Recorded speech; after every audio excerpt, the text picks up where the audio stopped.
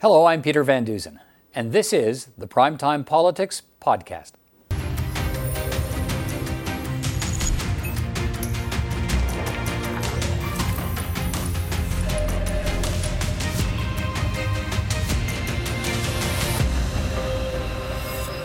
Hello, I'm Peter Van Dusen, and this is Primetime Politics on CPAC, the Vote 2019 edition, on a day when the advance polls open for the long weekend as the campaign landscape now points increasingly to a minority government, and on a day when Conservatives and New Democrats have released their platform costing. We'll crunch the numbers with former Parliamentary Budget Officer Kevin Page, and we'll hear from our panel of party commentators. Pollster David Coletta will be here, and parliamentary journalists as well. The countdown to voting day has begun. Here's the Day 31 campaign primer. I'll say hi after this. Conservative leader Andrew Scheer has made more than $15 billion worth of spending promises and tax cut promises and a pledge to erase the deficit in 5 years. Today in Vancouver, Scheer explained what he'll cut to afford his promises and balance the books. He says he'll find $3 billion every year by cutting foreign aid and corporate welfare. He says he can save $18 billion over 5 years by spreading existing infrastructure budgets over 15 years instead of 12. There will be savings in the size and operations of government. Scheer promises $5.5 billion in savings over the next 5 years by freezing the number of full-time federal employees, cutting consultants and travel, and federal office space by 30% by selling federal office buildings. Another $2 billion would be collected in taxes from web and tech giants. Scheer's plan begins with a deficit next year of $23 billion and a surplus of more than $600 million after 5 years. Liberals measure success in government by how much money they spend. Conservatives measure success in government by actually getting results. And it's essential that we do this because the choice is clear. If we do not get back to a responsible plan for treating Canadian taxpayers' dollars wisely, we will see those massive deficits threaten social programs and lead to massive tax hikes. ¿Cómo estás, mi amigo? ¿Todo bien? The NDP also released its costed platform today. The party says it can raise more than $30 billion next year to pay for a national pharmacare plan, dental care, and more affordable housing units. It would boost revenues by $8 billion a year by increasing the capital gains tax from 50% to 75% on profits from the sale of a second home or cottage and on investments such as stocks and bonds. That would affect everyone, not just the wealthiest of Canadians. The NDP leader is also promising to raise $6.3 billion next year by increasing the corporate income tax rate by 3 points. Another $6 billion with his 1% tax on the super wealthy, and another $5.8 billion by cracking down on tax havens. The NDP would run a deficit of nearly $33 billion next year with no timetable to balance the budget. Singh rejected suggestions his proposals will drive businesses out of Canada. If you look at our plans, we're actually going to save businesses a lot as well. With things like universal pharmacare, it's going to reduce the costs for businesses. Per employee, we've approximated about $600 in saving per employee with this plan. So it's a savings for businesses. Liberal leader Justin Trudeau began the day at a rally with supporters in Ottawa. The Liberals have already released their full platform. Justin Trudeau didn't bother to wait to see the Conservative version before warning voters what to expect. You don't release your best work at 6 o'clock on a Friday of a long weekend.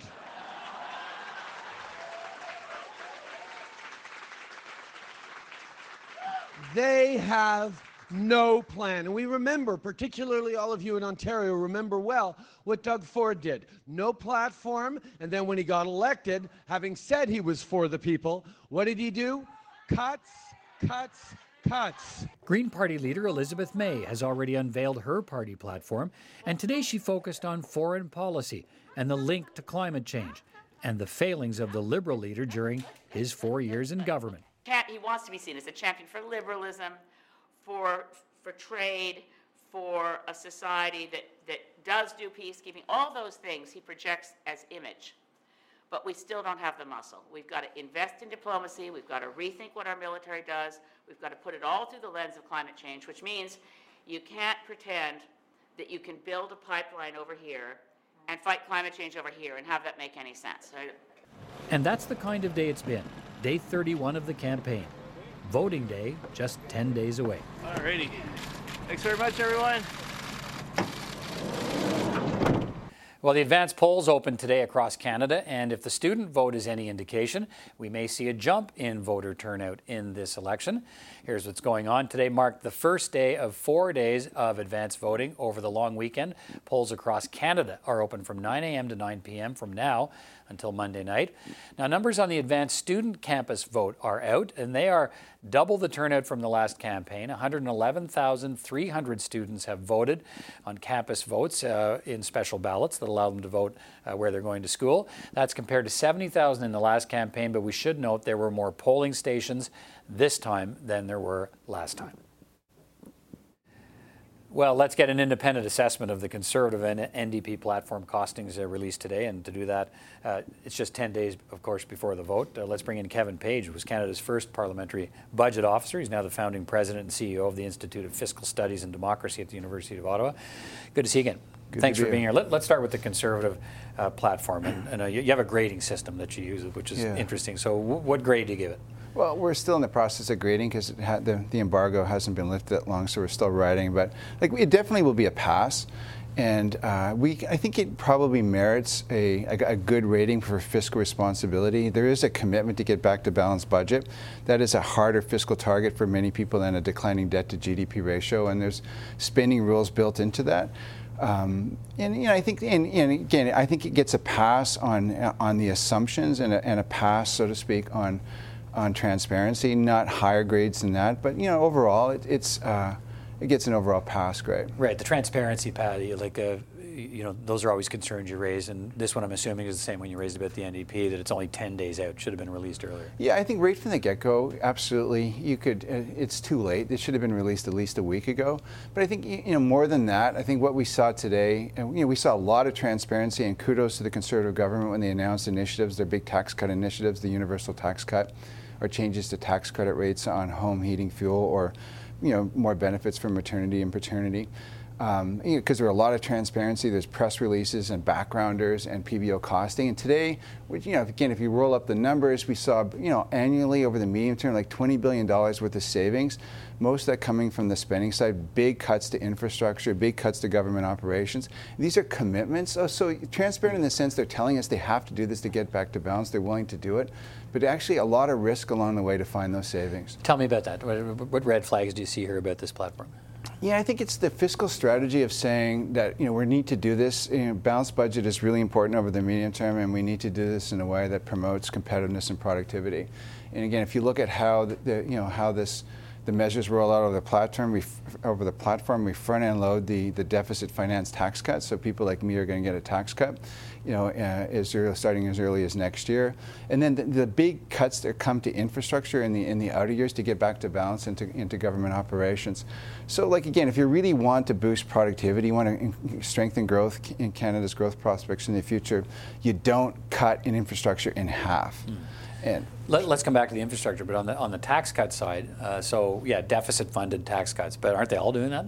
They're all doing that. So they're all kind of in that same boat. Yeah. They're all providing tax breaks for some sector of the Canadian economy and some people in the economy with borrowed money, basically. Yeah, and I think we begin some of the other, and I agree, and I think why we score this a good rating for fiscal responsibility, I think they're making a case that our economy is relatively strong, we shouldn't be running these deficits, we're not going to eliminate these deficits too quickly, but again, that temptation, I still want to, I want to address this affordability issue, I want to cut people's taxes, I want to get that in earlier in the platform, and the difficult stuff comes later in the platform. Talk to me about the infrastructure piece again. That's a signature sort of part of this, $18 billion in savings over 5 years, I think it is, by pushing. They're not saying they're cutting any infrastructure spending. They're just going to push it out over 15 years instead of 12. How do you view that? Yeah, it's just kind of strategically not a good decision. I mean, from the point of view of growth prospects. Again, if you think about how the fiscal weight of infrastructure and the importance in the economy, the feds are spending roughly $10 billion a year annually now over the medium term, which is up significantly because the Liberals have put in these additional spends on infrastructure.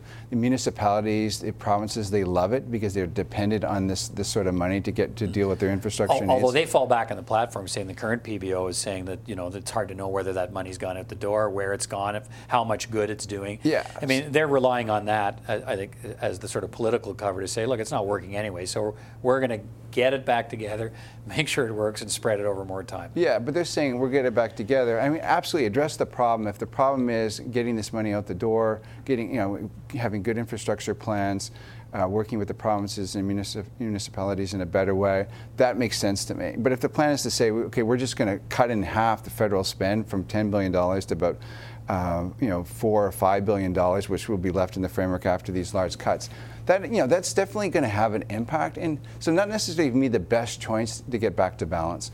And on the other savings, they're basically freezing staff levels in the public service. Selling off real estate. And some of these changes to procurements, like some of these measures have been around a long time. Those are not easy savings. What is easy to do is to change, the tax law come budget 2020 and reduce taxes or changes tax credits, et cetera. Actually, to find those savings and to roll those savings that are back-end loaded, that will be difficult to do. So bottom line, is this if there's disagreement on approaches, is this a credible? It's credible, absolutely. So, but people, again, should know what they're buying into. And again, the size of those savings in the outer years, again, people like me, we look at those numbers, like that's a double-digit cut to what we call direct program spending, over this 5-year period. That's a big cut. So there will be impacts to national defense. There will be impacts to environmental, spending, fisheries and oceans. Like that's where those cuts play out in direct program spending. If you look at that, how much money will be left under the Conservative platform in the 5 years, relative to the size of the economy, we're going back to the 1990s.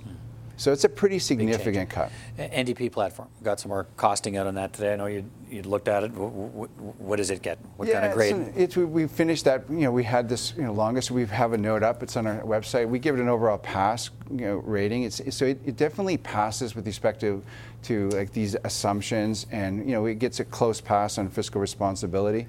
Again, weak on the transparency side, and on the fiscal responsibility side, again, it's based on a declining debt to GDP ratio. But one thing they have in there is a lot of prudence, which we've seen in none of the other parties. They're saying we recognize a lot of these measures that we're trying to do on the spending and revenue side. There's a lot of uncertainty, so we're putting in this big prudence factor. But yeah, on the transparency side, they're saying that literally they can get $30 billion out the door next year. Again, $30 billion, we're a $2.3 trillion economy. We spend $330 billion a year. That would be historic. And again, a lot of it, in terms of additional revenues, it would be like, we're talking about new taxes that we've never seen before, and e-commerce taxes, wealth taxes, luxury taxes. So again, credible, it hangs together, but yeah, but we've never seen anything like that before. I'm curious, so they built in, you saw prudence in it. Which is we don't see in the other plans. I'm curious to why that's significant these days. Like, what if you don't put prudence in and your budget plan is shot all to pieces? Just go spend more money. Just go borrow more money. To ride up the deficit further than it is because there's no back to balance plan. Yeah. So, what does prudence in a platform actually say? Well, I think it should be prudence around an objective. So if your objective is to get to a balanced budget target and you're telling people you're serious about it, I think that we found through the 1990s, early 2000s, certainly a finance minister and then Prime Minister Paul Martin found like if you tell people you're going to hit these targets and you hit these targets, the bond markets, they love it. Mm-hmm. People plan based on those things. Builder. Yeah, it builds confidence. Yeah. Okay, Kevin Page, always good to talk to you. Thanks so much. Thank you.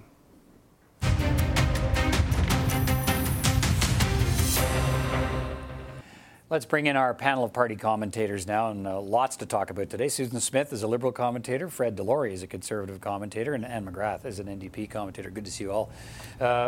Fred, welcome to our panel. Thank you. First time we've done this. It's good to have you here.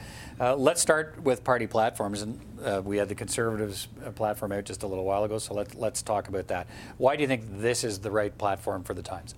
Well, it's about affordability. It's about helping Canadians get ahead. That's what our narrative and message has been for this entire campaign. And this is focused on tax cuts for Canadians and families, and also getting back to balanced budgets. That's something that's incredibly important. We have runaway spending right now in Canada. We have dark clouds on the horizons. We could be heading to recessions at some point, but we're already out of control spending. So we need to rein that in, and at the same time help Canadians get ahead. Okay. Susan, let me bring you in on that. Why is what the Liberals are offering? I mean, we now have two parties at the table here that are not especially concerned with the path to balance at this point. It's about keeping the economy chugging along, and Fred and the Conservatives on the other side saying, look, we got to get back to balance. That's the way to do it. So why is that the wrong approach for Canadians? Well, I got up this morning and I read the news, and it said that in September there were 54,000 jobs more added to the Canadian economy in the month of September, and that the unemployment rate in the country is at 5.5%, which continues to be historic 40-year lows.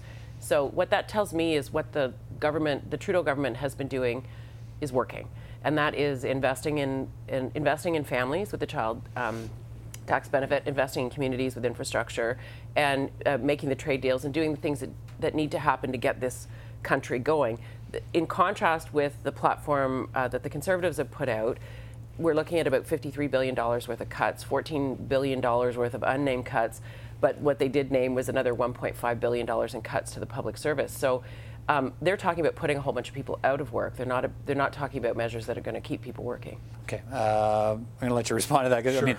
I mean, my reading of their proposals in the public service is that they're going to freeze the public service till the budget gets balanced. That they're saying nobody will lose a job. They're not going to deal with sick leave, contracts. That all stays. Well, that's what Doug Ford told us. I don't know. All right, we'll see. We're looking for look. There's lots of savings to be found in government. There's a lot of extra spending that goes on.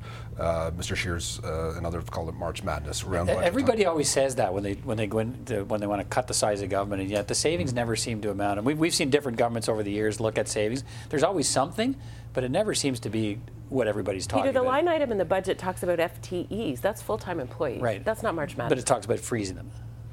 Well, right, those are big numbers associated with that. It's because it's an easy thing to communicate to the public, because there is a perception around that. But I think it's true that there isn't all that much to be said. I mean, Jason Kenney did the same thing. He's got a red tape reduction ministry, I think, now.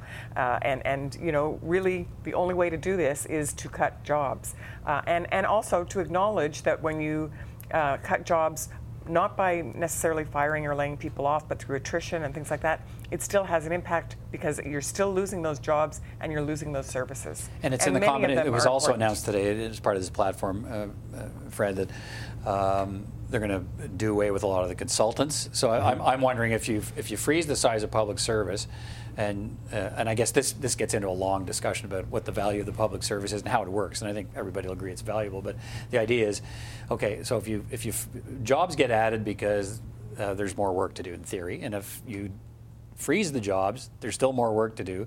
You bring in consultants, but this proposal from the Conservatives today says we're going to do away with a lot of the consultants too.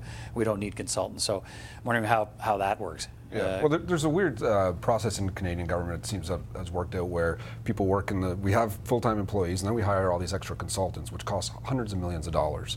What we need to be doing is having investment in the bureaucracy and putting people to work there, and that's where I think we'll find a lot of savings. At the end of the day, we're also, during this budget process, the Parliamentary Budget Office, we looked into the infrastructure spending of the Liberals, and they had a $187 million program, a $1 billion program they set up, and when the PBO went to infrastructure, they don't know where a lot of this money went or where it's going. They can't track it. They don't know what's happening. So we need to go into that as well and find out where this money is, and actually get things built in this country. To be clear, it's pushing off. You're going to save $18 billion by pushing off, by turning this infrastructure spending from a 12-year program into a 15-year program, and actually get things built. And actually, but so where's the savings? Well, it's over time that happens, right? Because it's not an annual. So a little less spent each year, spread over more time, but you're still going to spend the same amount of money at the end of the day. But it saves annually. It is true that Mr. Scheer said that he had already announced all the big cuts, and then what he presented today, the largest cuts were ones that had never been announced. I feel like I closed my eyes listening to Mr. Scheer, and I felt like I was listening to Stephen Harper all over again. And I feel like this platform is a bunch of little incremental things. There's no big vision for the country except to chop jobs and to chop spending. And it didn't work the last time. And whether you like Trudeau or not, you can't deny the fact that our economy is working well, that there are more people working than ever have been, that investment is up in this country, that things are getting built, and and people are employed. And families have money to make some choices. They don't have not every family has every dollar that they need. Government's always trying to do that. But the best thing you can do is have an economy that's working, where people are working. So if there's value in, I'm going to start with Ann and come back here, if there's value in spending more money on programs, and the Liberals are proposing to spend more, there's no path to balance. And the New Democrats, they're proposing to spend $130 billion over the next 5 years, I think it is, on their program. So why should voters be thinking that more money spent is even better than the more money the Liberals would spend over and above basically deficit spending? Well, Jagmeet Singh is proposing some really important things like the expansion of our healthcare system, dental care, pharmacare.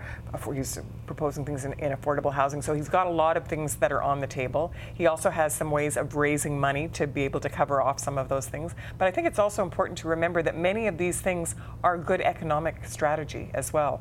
I think that like our healthcare system in Canada is good economic strategy, and improving that healthcare system will be good for the economy.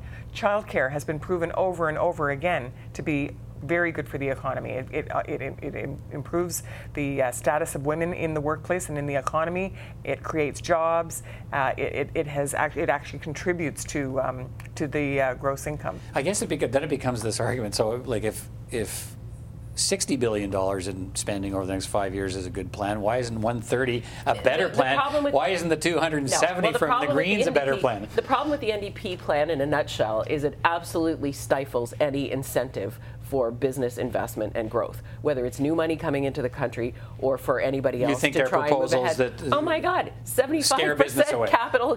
Yeah, well, scare business away. It'll scare Canadians from working too hard. I guess there's an old Johnny Carson joke about your income tax form, right? And I think this is the NDP income tax form. How much do you make? How much do you need? Give us the rest. And that's what it feels like from this NDP perspective. There's very little incentive from the NDP's platform for businesses to grow and invest, because they're just going to pull it all back. What about that, Ann? Then Fred, I want you to jump in. Well, I just have to say that one of my favorite moments in a campaign is when the Liberals start attacking the NDP. and that's what's happened today. That's what's happening in the last couple of days. Jagmeet Singh has had a very, very good campaign. He's done really well in the debates. His personal approval ratings are going through the roof, actually, and the party numbers are starting to now follow behind that. So, we become a target, and that's when the Liberals start coming after us. The truth is that Jagmeet Singh, not only has he had a good campaign, but he's put forward things that people want. People in this country, there's lots and lots of evidence, are really eager for us to have a pharmacare program. It will be good for people, and it'll be good for the economy. Fred, let me get you to weigh in. Was there ever any consideration to, where did the 5-year balanced budget? I mean, or does it matter that you're happy being where you are, stuck in the middle here between two people who think spending is just fine and now the new normal is the debt to GDP ratio, not balancing books?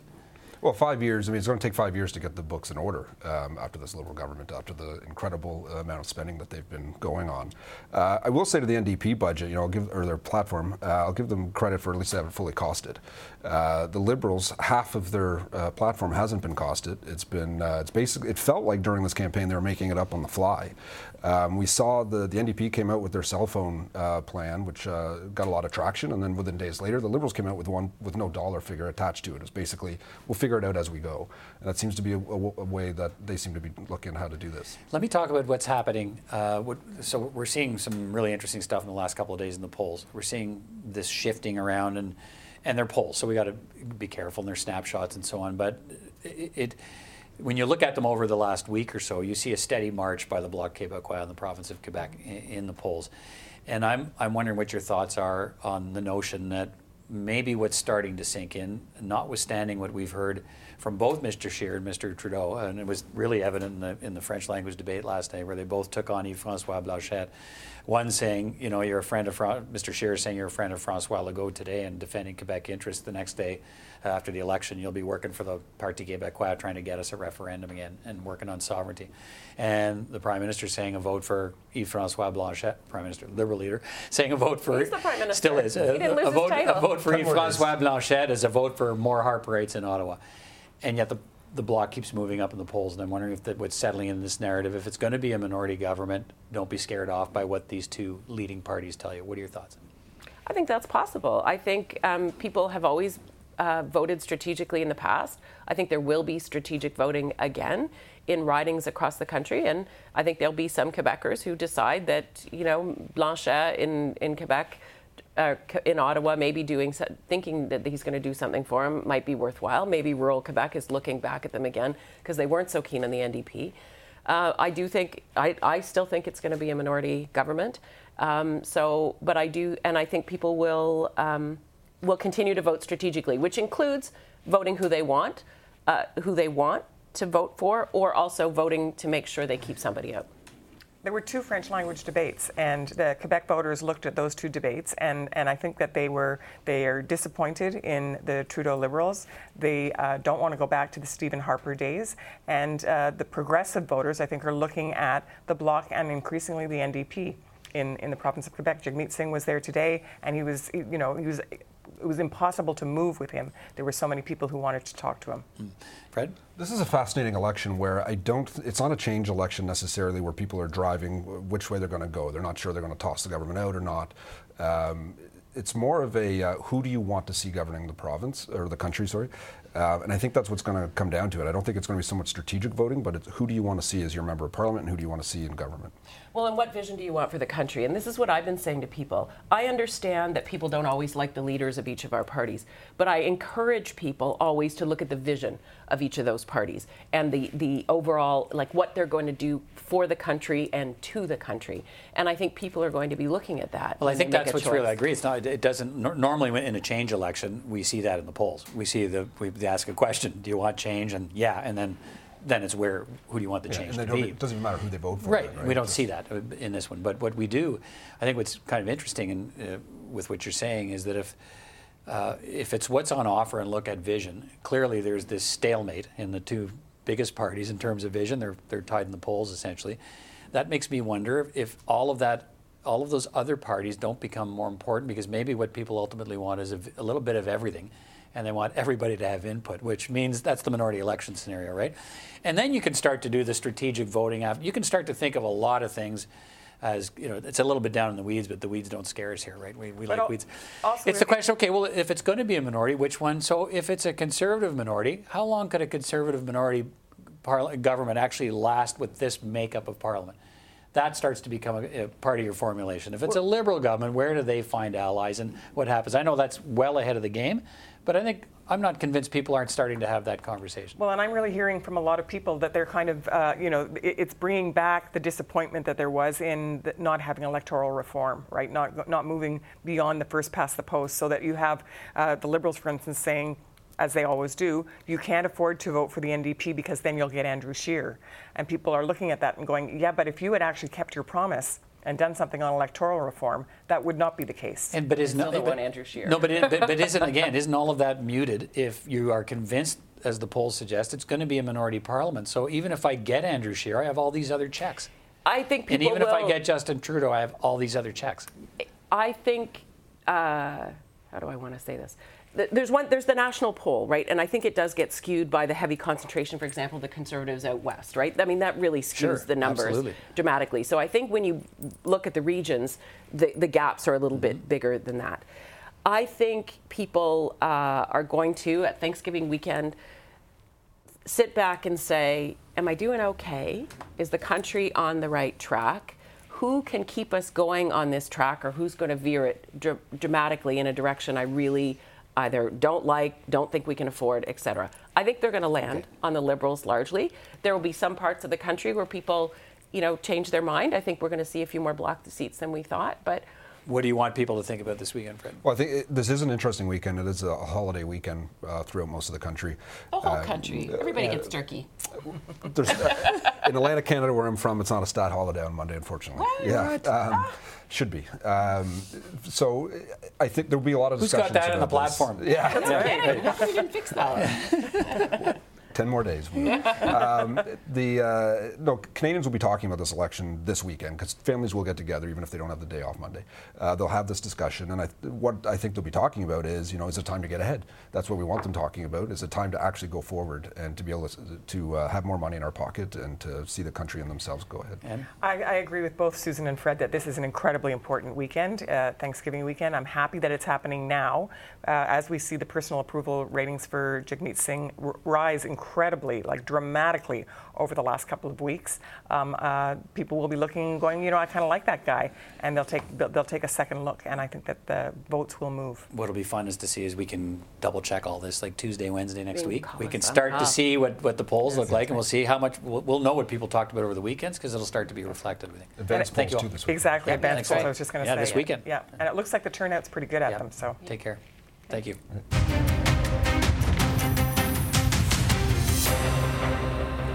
Well, the election landscape may be changing as we speak, and perhaps rapidly. We still have a tight race at the top of the polls between Liberals and Conservatives, but it's the resurgence of the Bloc Québécois that appears to be whittling away at any overall Liberal seat advantage that we'd seen till now in the polling. So what is happening? David Coletto, the CEO of Abacus Data, is with me now. David, good to see you again as always. What's going on with Yves-François Blanchet? Big target in the debate last night.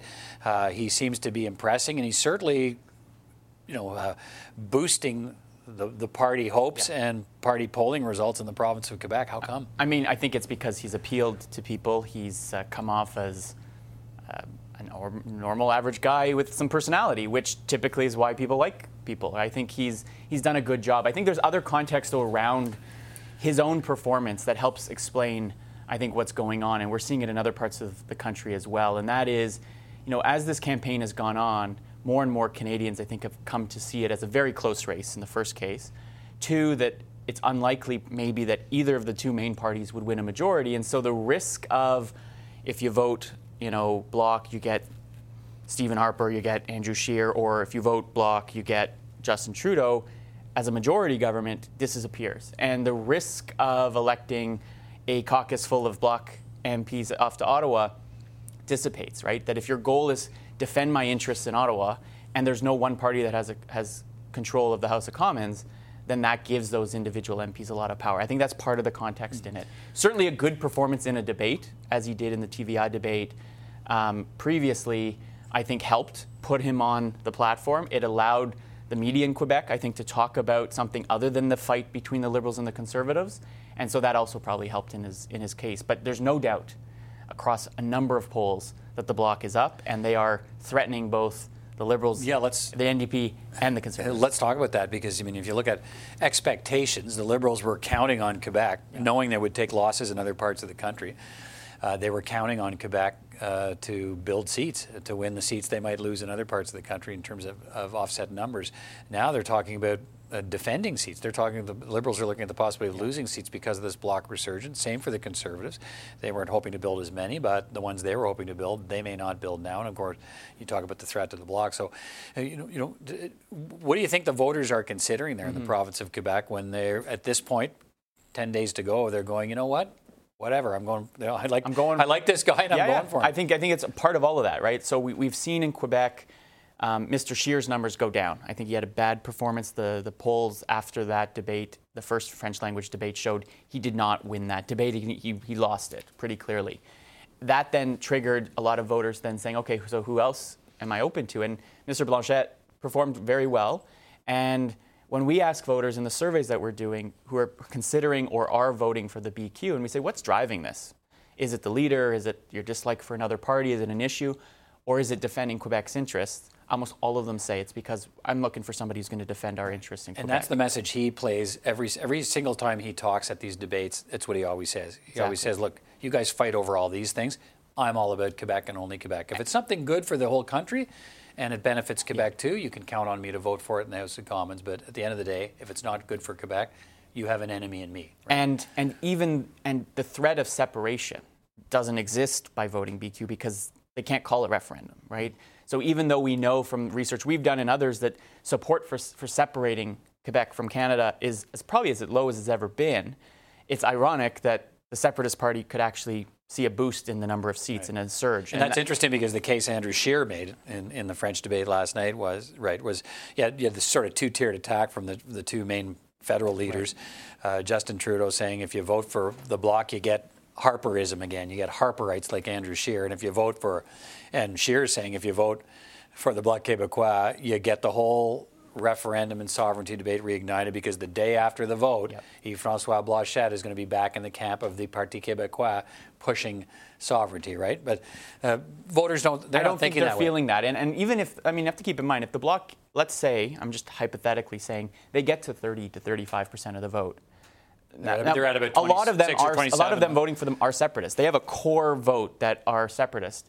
But the others that might come over, I don't think are feeling that this is them voting for separation or sovereignty. This is them voting for either their preferred candidate or leader, or, again, defending the party that has the best chance of defending Quebec interest, particularly in a minority government situation. If this was a one-sided affair that the Liberals or the Conservatives were running away with this, I'm not sure the Bloc has this space because you'd want to be part of that government.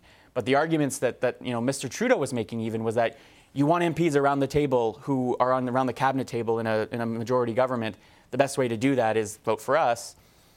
That's looking less and less clear, and voters are aware of the stakes. People know in this that game. the flip side of that argument is if we're going to have a minority government, you can have anybody you want around the table then, because they can maybe actually have more power right to get what they want out of the government. So let's look at, we had the last of the debates last night, the French language debate. So we'll find out in the next few days as survey results come out what kind of impact that had. But we can let's go back to the English debate earlier so we can start tracking sort of what you found there in terms of where opinions are, what people are thinking, and what might be shifting, and then we'll talk about what to watch for over the weekend. Sure. So, but let's go back to the English debate. And you asked people, did you watch? What do we know about who was watching? Well, most Canadians have heard or watched at least part of the debate, right? That's what we know. About 32% say they haven't heard much about it or not at all. There was a large audience for this debate. Now, it's important that there's a difference between those who watched all of it or some of it and those that heard about it. And this is where that halo effect of the media coverage of it, of the commentary that comes after these debates are so important. Why those clips that we see on social media over and over matter, because that 25% are also considering sort of the fallout of these debates. What we know, though, when we ask people, how did you react to it, right? If we put that board up that shows how do you feel about the leader's performance? Right, let's look at it. What's pretty clear is that Jagmeet Singh performed very well. And he impressed a lot of voters. Over half of those that either watched or heard about the debate say they had a positive impression of Jagmeet Singh's performance. Only 11% said negative. Elizabeth May did quite well, right? Very few said they heard anything they didn't like. A lot saying, it didn't really change my impression, but pretty good positive numbers.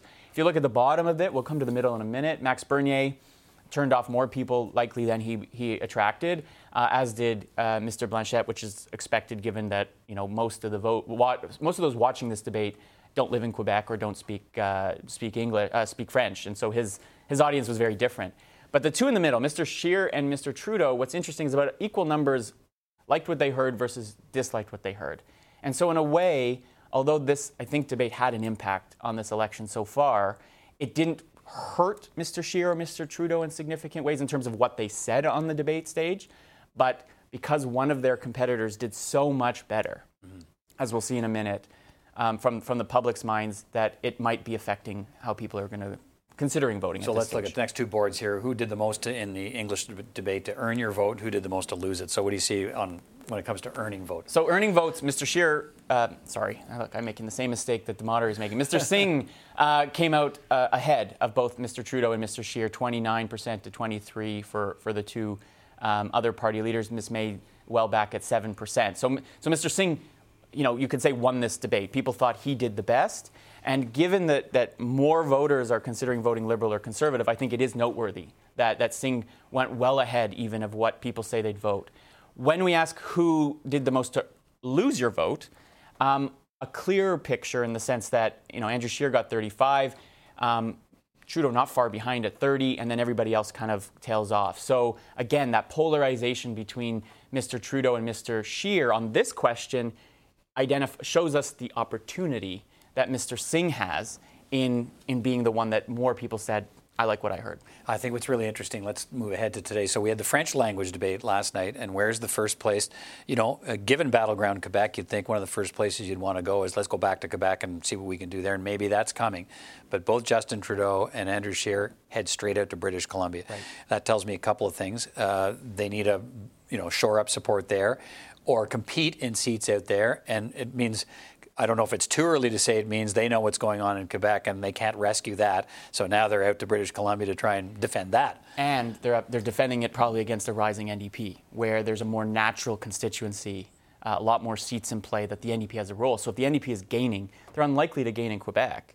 Not just because, I think the NDP is going to still have a hard time in Quebec. Right. But if they are moving, as we've seen in the polls this week, Mr. Singh's personal numbers up substantially. The NDP vote numbers a little lagging behind, but they're starting to move forward. And so when you look at the regions of the country where the NDP is likely to benefit from this boost, BC is certainly in that group. And there's a lot of ridings on Vancouver Island and the Lower Mainland that we thought were no longer going to be three-way races, that increasingly become three, maybe four-way races now because the NDP has a little bit of momentum that they didn't have. Until Monday, we weren't seeing much. So Thanksgiving weekend and this, I don't know if it's the real thing or if it's a myth, families get together and it's supposed to, election time and turkey and election talk. Yeah.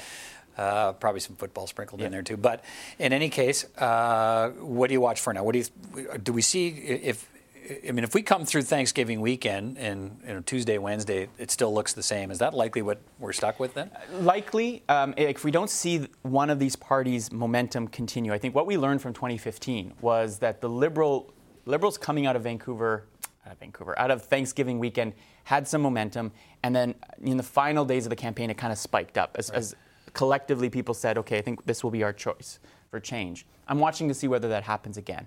And it's not necessarily, I think, going to happen with either the Liberals or the Conservatives. I think a lot of voters know what those two choices mean. Right. What I'm not still clear of is whether this goodwill that's now being bestowed upon Mr. Singh, I think the Bloc is likely going to hold on to the momentum they've gained. So the real big question is what happens to the NDP? Does this become viral? Do, in particular, young voters say, Jagmeet Singh's what I've been waiting for, and now I see it. And that would mean a sinking in some ways of this narrative that the Bloc's leading, right? Like it's going to be a minority parliament. Make the choice you want in Quebec. Maybe this is the narrative Jagmeet Singh. Which is why he laid out his 6 conditions, right. Not because he's ready to negotiate, but because he's signaling to voters this election will end in a some kind of stalemate. No one's going to get all the keys to the House. If you want me around that table putting pressure, you got to vote NDP. All right, David Coletto, thanks. Thanks, Peter.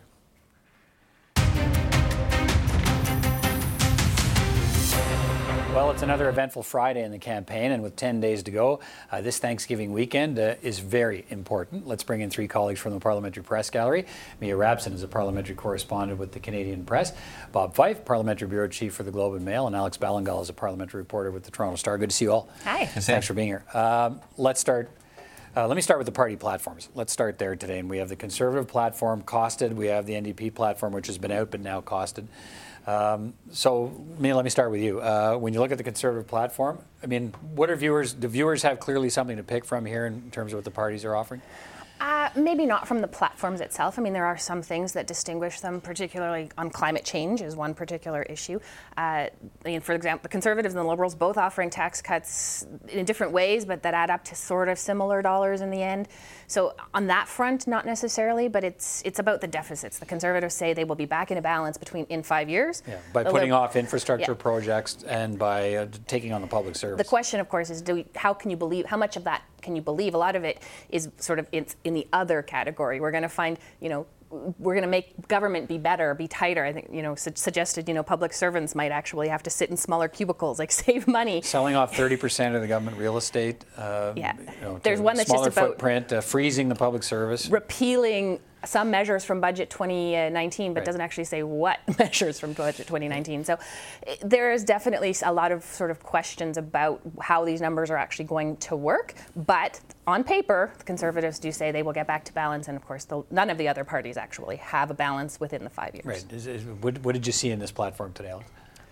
The thing that jumped out at me was I was hoping to see a bit more answers around how their climate plan is going to work, specifically around their measure to force heavy emitters to pay a certain amount. Right. They still haven't said exactly how that's going to work, and I feel like that's a major piece of how they would give Canada its best chance to achieve the Paris targets. And I think there's still a lot of question marks around how they would actually reduce emissions with this plan. What questions do you have after seeing Well, this plan? both all of the platforms, we shouldn't put any money on them as being true at all. The Liberals one, forget it. The NDP one, they're spending $30 billion a year, $130 billion over 4 years.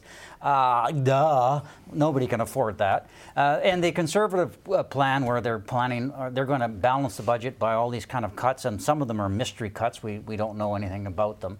So I don't think voters should pay a lot of attention to that. The issue, and I think it's, in some ways, Peter, I think it's too late for people to really be thinking about, whether this platform has cost it or not. Right. Now people are getting to the crunch time. Who do I think is best going to be the best leader to run the country? And that we don't know yet. It looks like the Liberals are going to squeak by with a minority, but my God, it's going to be a close one. And we've seen a lot of, just in the last 48 hours, we've seen the ground change, and I think we might see it change some more, and largely, Mia, because of this surge that we're seeing in the province of Quebec by the Bloc Québécois, eating into Liberal support, eating into Conservative support. It was probably already eating into NDP support, but suddenly it's changed all of the calculations about possibilities here and who might end up in the Prime Minister's chair at the end of the night on October 21st, right? Absolutely. I mean, you're right. I mean, the Bloc sort of first came for the NDP voters. The NDP was doing very poorly in Quebec, even leading into the election. Most of that it was going to the Bloc. And then after the TVA debate last week, Andrew Scheer had a very poor, weak performance there, had some comments, particularly about social issues like abortion, and his numbers just started to tank in Quebec. And then I saw, it was sort of a funny tweet. They said, okay, now they've come for the Conservative Liberals, they're coming for your votes next. And that is exactly what is starting to happen. And normally what happens historically in the province of Quebec, if you look at over past elections, that's kind of what happens. When the Bloc is on the rise, it typically eats into Conservative support, and if it keeps going, then it starts eating into Liberal support. What do you think is driving this narrative, Alex? That suddenly they're sort of back in the game in a big way. I think a lot of it is the performance of Blanchette at the debates. I think he's done quite well. I think also sort of an issue like Bill 21, having the federal leader sort of trying to straddle an uncomfortable position on that, and then having Blanchette just be able to be like the defender of Quebec values blatantly. I think maybe that has helped the dynamic, but beyond, I honestly don't. I don't have the full understanding all the time. Look, I think a lot of this lands on Mr. Trudeau's table. I mean, let's face this. He should have a commanding lead in Quebec, and he did actually originally, because he's a Quebecer, and they tend to rally around their own, as we've seen with Brian Mulroney, and we saw it with his father, Pierre Trudeau. And we saw it even with Chrétien. In the worst periods of the time, Chrétien kept increasing his vote in Quebec. But Mr. Trudeau's got a problem here, and I think it's one we're starting to see happen across the country. We saw it, it's there very significantly in Western Canada. It now seems to be a problem in British Columbia, where it looks like a pretty tough three-way race there. Mm-hmm. And he did very well coming out of British Columbia in 2015. Ontario now is the place where may save Mr. Trudeau's bacon, because it's not going to be Quebec now. No. We all thought that after Atlantic Canada, he'd lose some seats in Atlantic Canada, but he'd sweep through Quebec. And then any losses he was going to have in other parts of the country, he was going to be able to make up for in Quebec and Ontario. That doesn't seem to be the case now. Both him and the Tory. And so, people are questioning Mr. Scheer's leadership if he doesn't win. But maybe some Liberals should start questioning Mr. Trudeau's leadership, because it's very, very rare when you win a big majority government that you don't come back with another majority. And the two things that are facing Trudeau elsewhere in the country that are dogging him the most, SNC-Lavalin and the blackface issue, not really a big issue in Quebec. So the question, of course, then is, well, what is facing him in Quebec? And it may just be environment. It's the environment, and not really that inspiring to people right now. And it's sort of like nobody wants any of the leaders. And I wonder how much of it is that we didn't start to see this shift until people got to see Yves-François Blanchet perform in the debates, right? And make this case that, look, he's a great performer. He's also, we now have three parties in the election, pushing this narrative that, it's going to be a minority parliament, so just vote for whoever you want. We might get better things in a minority parliament than we can get if either two of these parties, Liberal or Conservative, are actually in charge. So make the choices you want. He's really hammering that hard. I'm wondering if that's starting to convince, those Quebec voters who've said, he's right, it's going to be a minority parliament, so I do want someone who's looking after Quebec. I'm voting Bloc. Quebec also has this tendency to move in blocks. Sort of use a very bad pun. Small B blocks. Small B blocks. They went to they swept to the NDP, and provincially they swept to the Coalition Avenir Quebec, and now it looks like they're moving back. They have this tendency in Quebec to, when things start to move, they move big in one direction, and it's hard to stop that freight train. So the Liberals, if they want to hang on to this, they got a big job to do in the next 10 days. The other thing is they have a problem, and this used to work successfully for the Liberals when they were in tight races with the Conservatives. They were able to say, if you don't progress us, if you don't come to us, the Conservatives are going to win a majority government, and we're going to be in trouble because they don't share those values.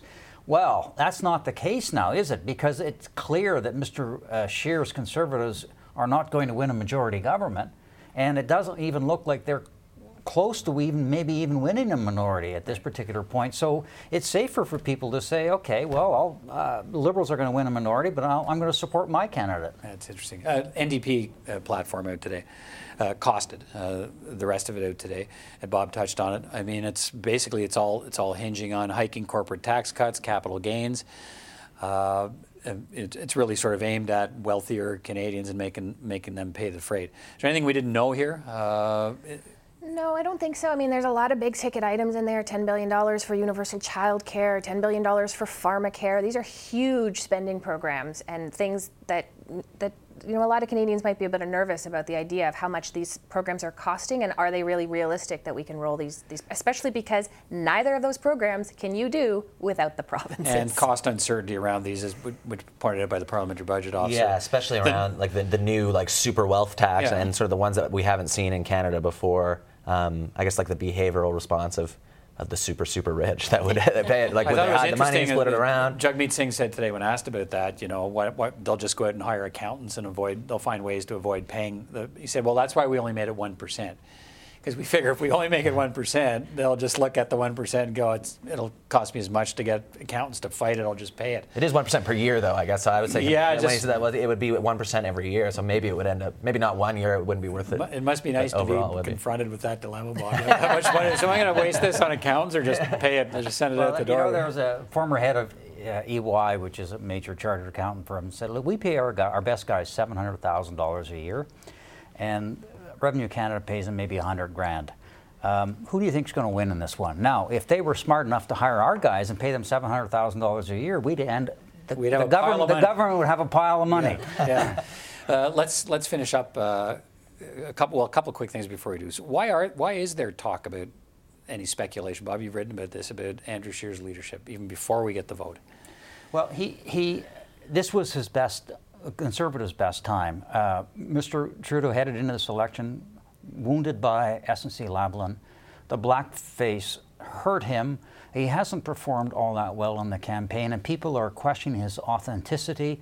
And here you have a chance, or at least many Conservatives think that this is a chance where they could have beaten him.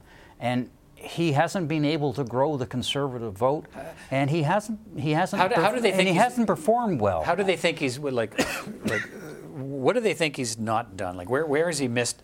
Has he missed in Quebec? Look, dual citizenship. Yeah. I mean, that was a classic example. That was a gimme. Well, you didn't get ahead of this? Are you crazy? And then he says, well, nobody asked me the question. He didn't get ahead of the fact that he wasn't an insurance broker that he claimed for 15 years or so. I mean, this is Mickey Mouse stuff amateur stuff that should have been dealt with before the election campaign. And it took him about 6 weeks to finally be clear on his personal stance on abortion. And that's what I'm hearing from a lot of Conservatives that was really frustrating to them, because the Liberals do this constantly. They're always saying, they're going to reopen the abortion debate. They should have seen this coming for 3 years. So you can go through this for 4 hours, or you can go through it for 10 days, right? And so they've been very frustrated about how long it took and how long sort of the leash that they were able to get the Liberals on this. But then I've also heard people mention that the citizenship thing is really bothering them. They're like, you knew last winter when SNC was happening that you could be the Prime Minister. You knew it was becoming more realistic, and you still didn't do anything about it until August, and you didn't tell anyone. There's a lot of frustration amongst Conservatives. Thanksgiving weekend, what are you watching for, Alex? After this, I mean, this is supposed to be, whether it's true or not, this is when everybody gets together and families get together and talk about turkey. A lot of families just get together and fight at Thanksgiving, but apparently maybe that's our family. Yeah. Maybe it'll be over Looking politics. Forward to that, first of all, yeah. So, I mean, are we watching to see if this weekend moves stuff? And, I think we were sort of talking about it before the show. The NDP, like if there's movement there, if we do have this sort of minority most likely scenario. Will progressive voters then move to the NDP and feel more comfortable not voting? If they're deciding the Bloc's okay in a minority parliament, let's start. Maybe do it. Maybe in the rest of Canada could go NDP, or the Greens, or even Quebec. So movement there, I think, would be one thing I'd watch for over the next few days. What do you think? I'm absolutely going to be glued to the polls coming Tuesday and Wednesday. Wednesday, we'll have a really good idea if this election is firming up and who is likely to form a minority government. We usually by this stretch of the campaign, we should be starting to have a good idea. And we'll also see where right now the percentage of undecided is about 14%. That should drop by midweek. Yeah, I think this is about the time in the last election where that Liberal push really started to be apparent. You started to see it going into the Thanksgiving weekend. And so I'm just sort of watching to see what the parties have in store for their announcements are done. They really don't have any more promises to put on the table. It's all about so now it's about hammering it home and do their messages change. We saw the Conservatives go a bit more negative this week, for example. All right. Thank you all. We'll talk again. Thank you. Thank you.